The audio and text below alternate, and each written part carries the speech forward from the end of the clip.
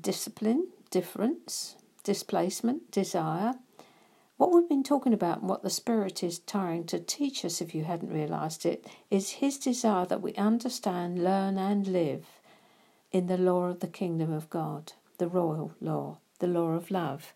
This is what our schooling's all about, in a word, learning the discipline of loving. How, you ask, can loving be a discipline? Simply, my darling, because again His love is totally different from ours. It's self-giving, not self-referential. I'll love you if, or I'll love you when, but I love you without any conditions attached right now. I love you if you spit in my eye. Even if you rob me, cheat on me and steal from me, I will turn the other cheek. I will forgive and go on forgiving. I will give and go on giving. No matter what any man does to me, I will never seek to do harm to him. I will never set out for revenge. I will always seek nothing but his highest good.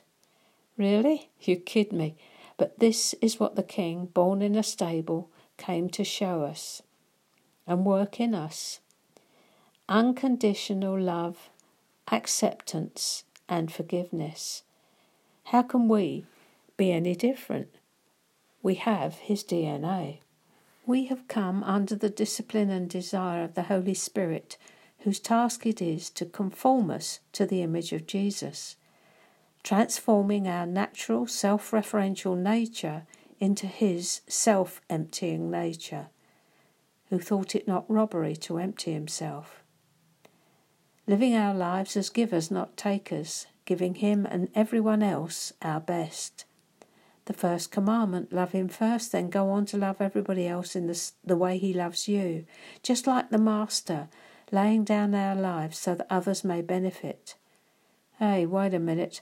I thought this was about me getting my needs met, living happily ever after and getting all my prayers answered. Well, it is.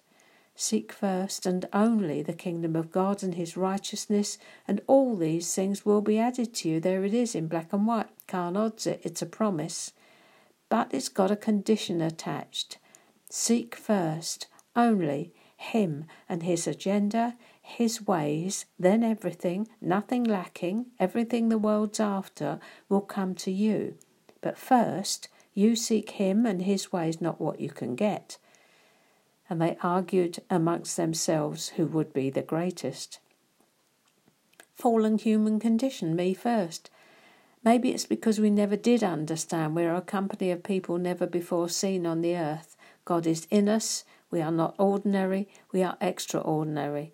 We serve another King. And the law of His domain is not what's in it for me, but how can I bless you? And what do I have that I can give you?